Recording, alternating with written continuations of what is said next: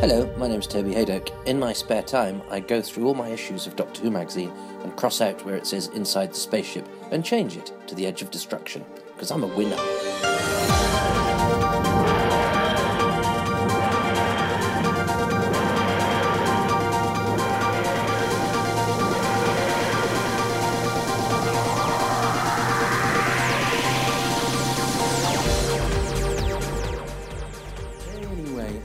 Right, we're in Camden, but we won't be when this is broadcast, so don't try and find us.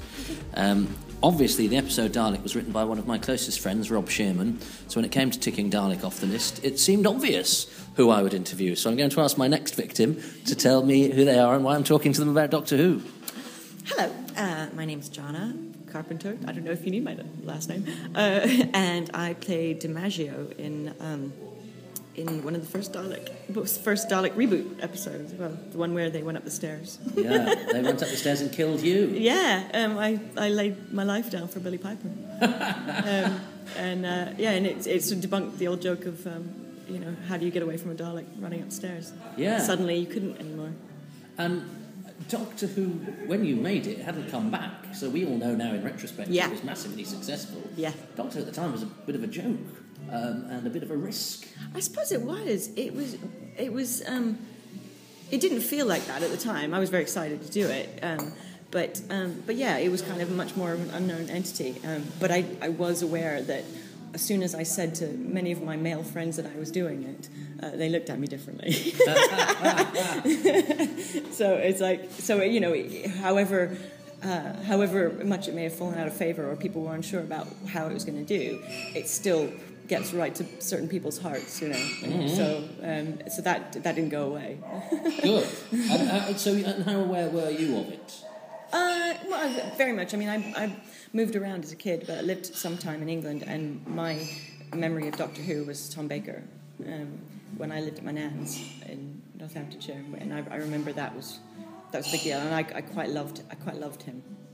Tom Baker, and to the point where later on in life, I've been told that there are times when I have dressed similar to Tom Baker, long leather coat and stripy scarf and stuff. That was,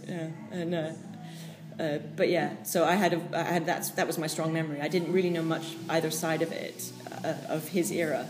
So when I was asked to do it, that's what was in my mind. It was like, yay. So that was very cool. I knew enough about it to know that it was a pretty cool thing to be doing. And one of the funny things, I don't frequent internet forums much anymore, but I remember reading a review of Dalek where it went, and all the American accents were terrible. And I went, but all of the actors, I think bar one, is an actual American. And he listened to the whole cast and went, no, English. And I went back and went, no, American. Because you were pretty much all authentic, weren't you? Yeah, as far as I'm aware, the guy who was the other guard of me. I looked basically like his little brother. We were both American, and in fact, there were loads of Americans in it. Yeah. Maybe I often have this when I watch things with mixed cast, with mixed American and English. One or the other always sounds weird because you get your ear gets used to one thing, and then you hear another, and it doesn't. I find it can be quite weird, especially on television. Not so much in films, but on television, I think somebody sounds out of place, and that may be that guy was. He was processing it. Yeah. So yes, you are an American. So tell me about your background. Why were you moving about a lot? My dad was in the U.S. Air Force. I met my mum over here in England in the 60s, and they had my brother and me and moved around a lot, and my mum basically struck a deal with my dad when they got married that we'll travel around the world for 25 years, but we're coming back here when you're done. And that's what they did. They retired back up here. So but my dad was stationed here a couple of times and in Germany and various places in the States, so I moved around, and probably something that helped me to decide to be an actor was the fact that one thing you learn when you move around a lot is adaptability. You have to put yourself into new environments quite a lot and try to assimilate without drawing too much attention to yourself. So you get used to that kind of like, oh, here's a new group of people. See if I can not look like a crazy weirdo here. And also accents, because I kind of didn't grow up with any set accent. I've moved around so much that my accent changed a lot, and having parents with different accents. So I quite enjoyed flipping about accents, and it's always interested me. I think I have less of an ear for it now than maybe when I was younger, because I'm a bit more set. But I've always enjoyed doing that, so that's probably what led me somehow, weirdly, from a military background to being an actor. And that led to you doing Doctor Who, which we'll move on from shortly. But how did you get the part then? The usual way. I auditioned for it, and I remember at the time thinking, when you go into auditions, you there are plenty of times you just think in the back of your mind, this isn't happening, and sometimes you don't know, and sometimes you go, yeah. And I felt like the whole way through the audition and afterwards, I was like, yeah, that was fun, and I felt like that was my part, I mean, there's only, it wasn't like it wasn't a massive part in the episode. I just felt like I can do this, and this is fun. It's I get to hold a gun, I get to guard a Dalek, and my name is DiMaggio, and it's like, that sounds cool. Somebody's been watching the baseball. Yeah. And actually not a pretty the stereotypical women in Doctor Who screaming at monsters. Yeah. No, you were a soldier. Yeah, and I think that's probably why I got so excited about it, because I got to sort of play one of my fantasies of being a hard man, albeit looking like a teenage boy. But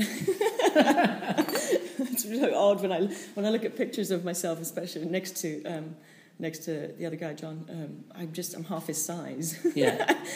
I just imagine if you just see the pictures without hearing my voice, I just imagine my voice is like, hey, you.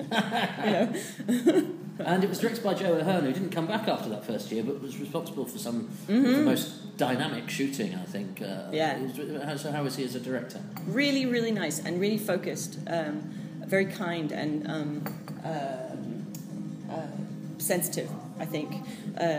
I'm sure he was horribly troubled because it was a lot of pressure.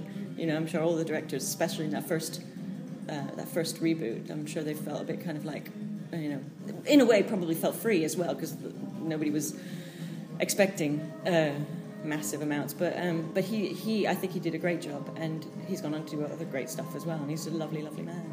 And Christopher Eccleston didn't come back either. Yeah. Was he enjoying playing the part? I think he was, yeah.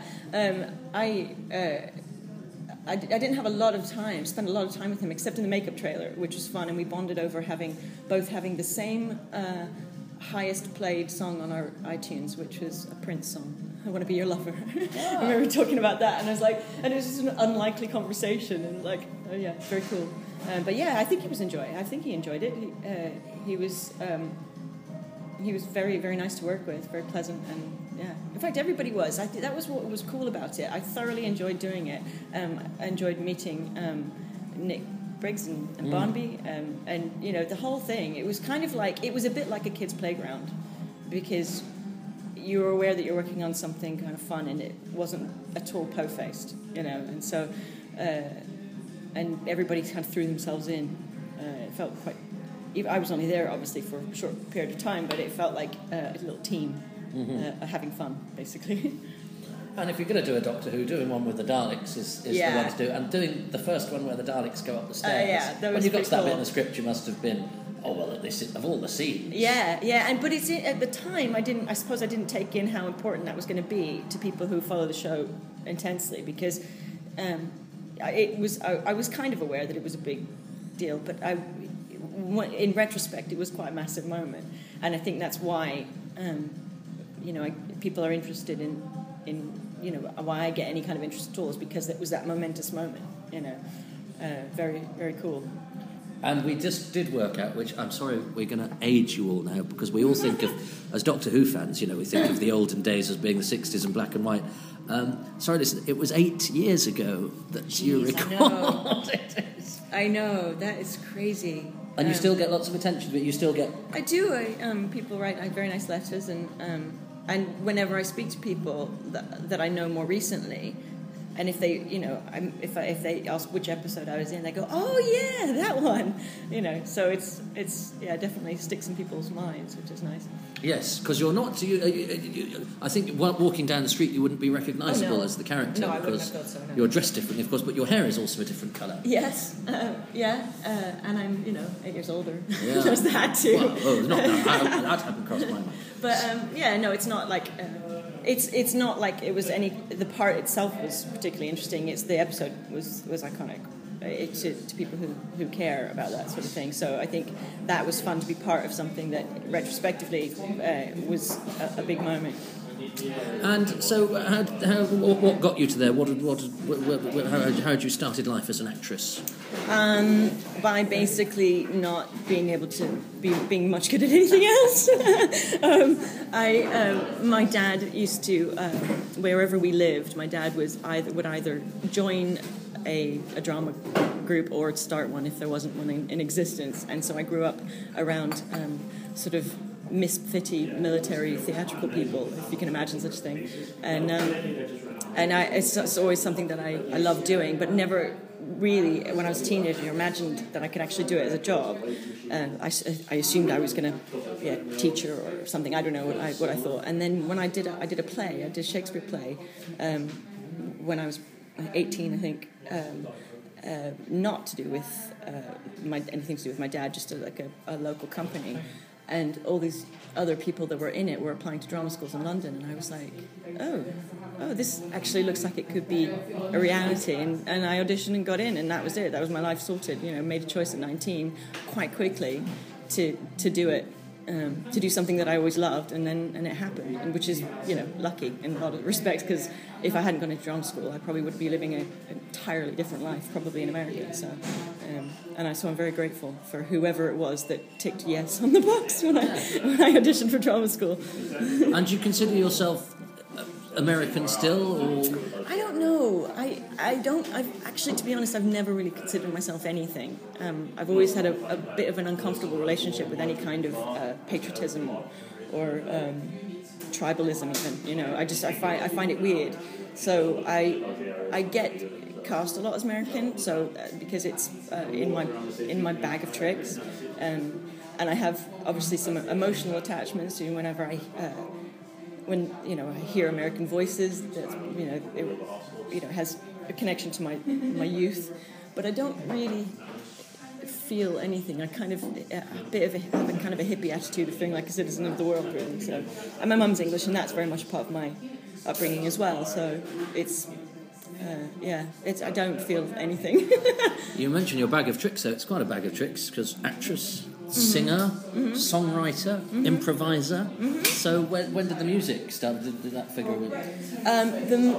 The music and the improv happened at the same time, really. I'd spent several years, maybe nearly 10 years, just being an actor. And as an actor, I'm sure, as you know, you can often feel quite helpless, because what your art is, in inverted commas, relies on other people, really, mostly, to employ you and to work with you. You're a craftsperson, really, and you have a part to play in a bigger piece of art.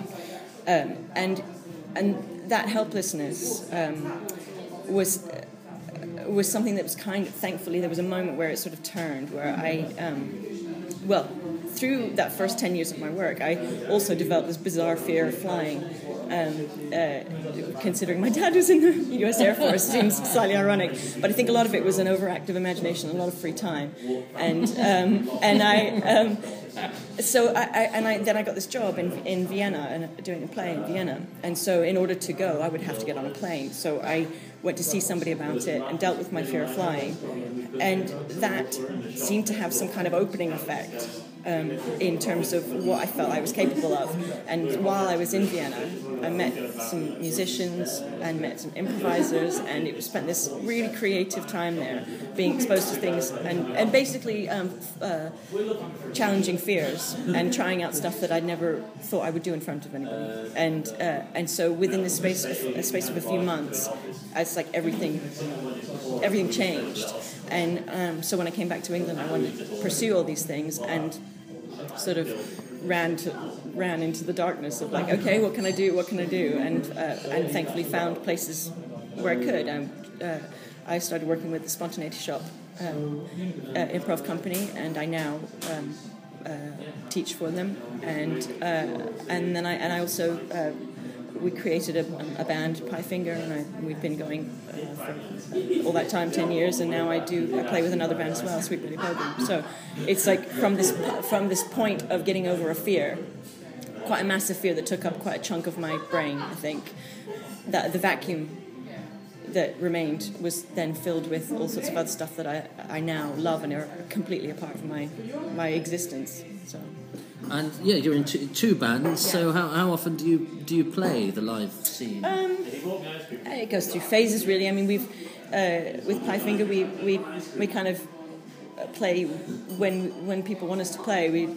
And we're quite an acoustic setup, so we play like folk clubs and like small festivals and things like that. And some of it is dependent upon, like Rachel, the violin player, she's a professional musician, so we work a little bit around her schedule as well.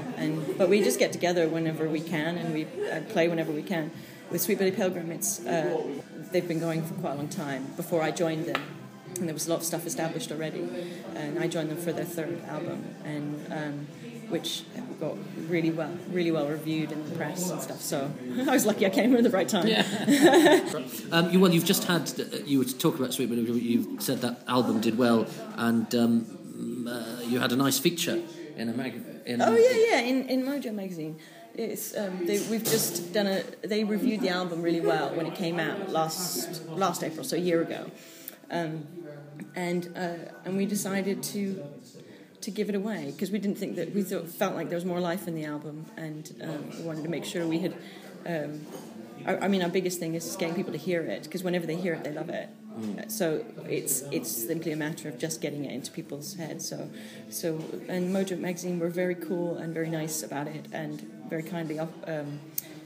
We did a thing with them where they interviewed us and put the album in the magazine for a free download to Mojo readers, and that's had a really nice effect. And it's always a difficult one to ask people to pick. Is it do you have a favoured thing from the music to the improv to the acting, or is it the fact that it's your life is all those different things that is what? Definitely. I never have felt. I've never felt like I've had to choose, choose a favourite child. Yeah. It's just I get to do a lot of things that I love, and I feel very lucky about that. And there are occasions, moment by moment, where things might clash with something else, but by and large, it doesn't. In my life, I get to do all of these things. I just have to be a lot more organised than is natural to me. But no, I mean, whatever I'm doing right then, that's the thing I love the most. Yeah. It's pretty much that. And what acting jobs aside from Doctor Who then stick out? Have you enjoyed the most? Well, I suppose one of the things that I really enjoyed was a thing called Superstorm, which we did in 2006 or 7, I can't remember, and it was a thing with BBC and Discovery Channel, and it was a 3-part drama about super hurricanes. It was a sort of drama documentary type. Sort of. I mean, it was all. We had some. There was some science stuff, and it was based upon theories of what's possible in the future in terms of modifying the weather. And I got to play a computer geek, which was fun. And my husband, Julian Simpson, directed it, and we got to spend a couple of months in Montreal filming it, and it was just such a lot of fun. And got to work with my good friend Nicholas Stevenson as well, so that was really nice. So that more recently I've done some radio, which I'm really enjoying. And one of the things we did, kind of tying together the improv thing, we did for BBC Radio, we did I think it was their first ever improvised radio show, and it was a thing called A Time to Dance, and it was up for a Sony Award, which was very cool. It didn't win, but we were very pleased to attend. Mm. But I mean, it took a real punt with it, because it's a scary thing. You talk about improv on on a record, putting it in a place where you can't, then it goes out and you can't change it, and it whereas if you do it in the theatre, it happens and it's gone. So they took a risk by doing it, but I think it went well. We did a day of workshopping it and then a couple of days of recording this story, and it was really, really good fun. I enjoyed that very much. I've done fewer of these interviews with people from New Doctor Who than from Old Doctor Who, and the stories of those are very familiar. Yeah. I did rep, I did a bit of TV, I got more. The landscape that we are employed in is entirely different, isn't it? Yeah. There is a need to have other skills because there's not that much acting work about, even if you're a busy actor. Yeah, absolutely. And that, going back to that thing of feeling helpless as an actor, you feel much more sort of beholden to others, and I think more and more actors are doing this, where they're just finding other ways to either supplement their income or to keep things interesting for themselves. And so more and more people are writing or doing comedy or all sorts of things. And I think it's great, and it probably feeds into people personally, but it doesn't necessarily say great things about the industry, Well, and you mentioned your husband. You are one of an illustrious few who are husband and wife who've both done Doctor Who. I know, that's pretty cool. And he did. What is it? It was a two-part, the The Rebel Flesh. Flesh. Yeah, that's it. Yeah, and that was great. That was really, really good. And we let our daughter watch it at the time, and because she was just desperate to. She was 4, and we were like, it's probably too old for her, but she was really wanted to watch it. And what was interesting, which I think is kind of the thing about Doctor Who, is that she got the story. There was some kind of grown-up themes going on, but she got the story. And it was 2 episodes where I'm sure you all listening know this, where he had a doppelganger, so there was 2 of him, and she knew all the way through which was which. And I thought that was very, very cool. So that it had grown-up appeal as well as a 4-year-old could go, yeah, he's the good one and he's the bad one. And that's just really sweet. So. Well, but because you've got a household of 2 people who've done Doctor Who, your household is 2 self-employed people.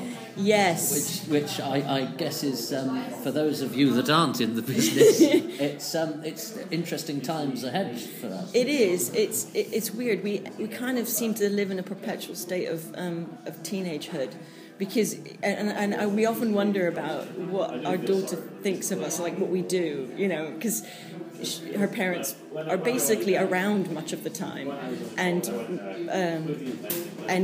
do things that seem fun. And which is on the one hand is a great model for her for the future, but on the other hand, it's she has a genetic she's inherited some tendencies towards daydreaming and a lack of focus, surprisingly, and that's not likely to be improved by what she sees as our lifestyle. So it's interesting to imagine what she's going to see as normal as she grows up. Yeah. Because really, you want her to get a trade. Yeah, exactly. But I really don't think there's any danger of that. Bless her, she's off with the fairies. Her school reports mirror ours entirely. So, okay, what's the future? Do you have any unfulfilled ambitions, or where would you like to see the work going? My unfulfilled ambitions. That's interesting, because I don't intend to think in terms of. I'm lucky enough to get to do things that I love, so I don't have massive burning desires. What I have is the desire to improve the things I already do, and to find more within them. I love improv and I love teaching it, and each time I teach, I learn something new. Each time I do it, but more so each time I teach, I learn something new, and that then feeds into what I do. And so that's a constant journey, and I don't think will ever end. And I love that. I enjoy the feeling of being just on the edge of knowing what's going to happen next. I've discovered that as I get older, that I am comfortable with not knowing, and it feels great. It feels a bit like a magic carpet ride. So in terms of what I want is more of that, more of not knowing what's going to happen next. and I really love that. Living on the precipice. Well, actually, that is mirrored in... There's a great video for one of your songs, It All Falls Apart, on your website, which I'll link to afterwards. And the song is called It All Falls Apart. Yeah. But actually, it's very cheerful, and in the video, you're acting it, and you take it with a shrug and a smile. Is that your attitude to life, then? Yeah, well, it kind of came from that thing of, there is a, I can't remember, but it is a thing, it all falls apart, things fall apart, and nothing stays the same, and that is probably quite woven into my being, it can sound like a negative thing, but I choose to see it as a positive thing, and it's hard. Everybody, me included, has a certain resistance to change and a fearful clinging on to things that they know and that are safe, that feel safe. But I find that for the most part that doesn't get me anywhere. I know that it's there, and I know it's a kind of, I see it as a weakness, and so I enjoy trying to turn that upside down and putting myself in a position where I don't know, I also enjoy learning from people who are better than me at things. So it's and it's the thing that keeps me young. Oh, well, look, thank you for your time. I have two last questions that I always ask. The one, which I didn't warn you about, and it makes people's brain freeze, is that because you've kindly given your time and nobody involved gets paid, we ask the listeners, because they don't pay for it, to donate to a charity. So do you have a charity you would like them to donate to? Sure. Well, the first thing that comes to mind is I went to see a great comedy night recently in aid of a charity called NAPAC, which is for adult survivors of child abuse, and it was a brilliant it was a brilliant show. It was a brilliant night, and it was the first time that I'd heard about the charity, and I think it's a massively worthwhile thing. And so I'd be very happy. And the final question is, we met. The starting point was to talk about Doctor Who. Doctor Who is 50 this year. Yeah. So what's your message to the Doctor Who fans out there? Even if it's stop writing to me. No, never that. Keep finding each other, because things stay alive by connections with other people. Oh, that's a good one. Most people just say keep watching. That's a good one. That's the best one we've had. Thank you very much indeed. Thank you very much for having me, Toby. Brilliant. I hope that was all right for you. Yeah. It's funny because I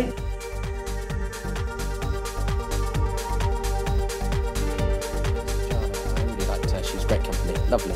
Her charity is NAPAC, which is at www.napac.org.uk. It is spelt NAPAC. NAPAC. NAPAC. Please give to these charities if you can, but I understand in times of recession if you can't. If you're just doing it because you're selfish and lazy, I hate you. As you heard, Jana is in a couple of bands. Sweet Billy Pilgrim are at www.sweetbillypilgrim.com, as you kindly gave me a copy of Highfinger's album, A Countryman's Favour, and it is oft used on my playlists. So, after a preview of the next Who's Round, which is with a writer of no mean ability and reputation outside of Doctor Who, I'm going to play out with a song from A Countryman's Favour, and you can sample more of Highfinger's lovely work at www.highfinger.co.uk. Until next time, bye-bye. I haven't acted for about 10 years, and I thought, I don't know about this, so let me think about it. And he said, well, it's like riding a bike, you never forget. And I said, well, okay, I don't know. And then I thought about it and said, I'll give it a try. But I said, look, if we do the read-through, and if you find that it's not really working, just say, and I'll understand.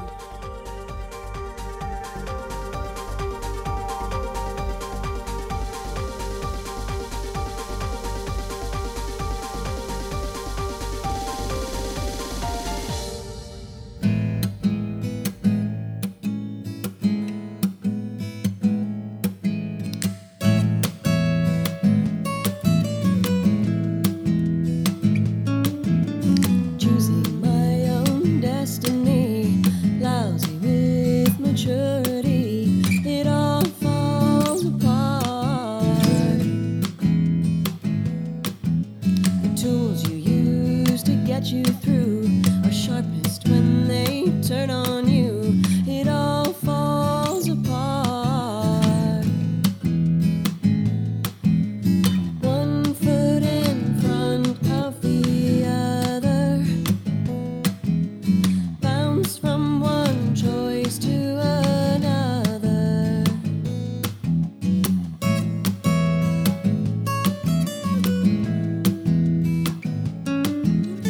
Waxing proud and standing small, turn a smile to face it all. It all falls apart.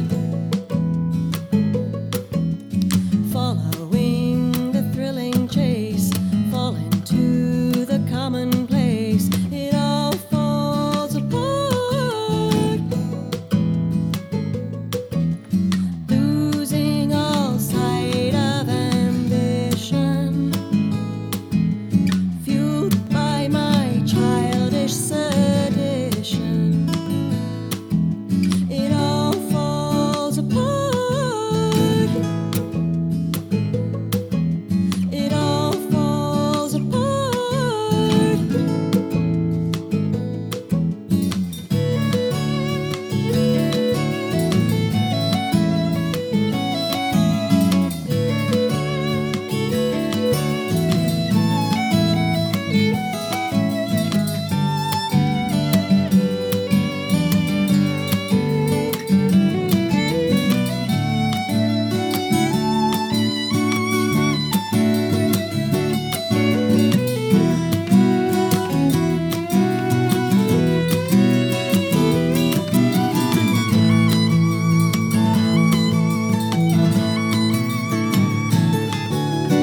Mediate and take the hit, end up with the blame for it.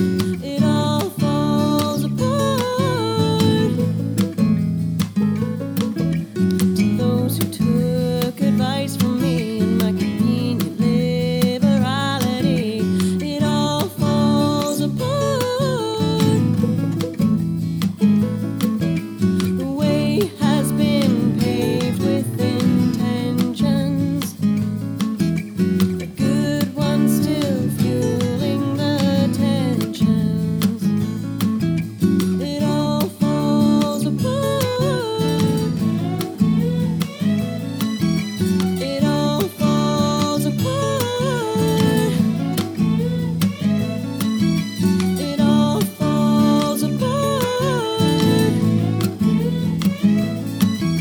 It all falls apart.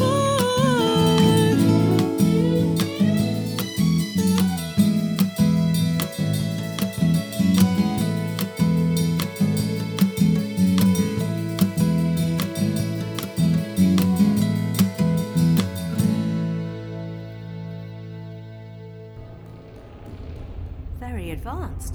Perhaps we're underground. Perhaps. This is a tomb. You've no business being here if you didn't come to die. There's no need to shoot!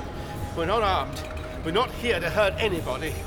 You see those marks in the stone on the wall here? Well, we've seen them all over this ship. What are they? Some kind of code? More like notes. Notes? The God King dies, and we mourn in the darkness left behind. They're coming from all over! Let them have it!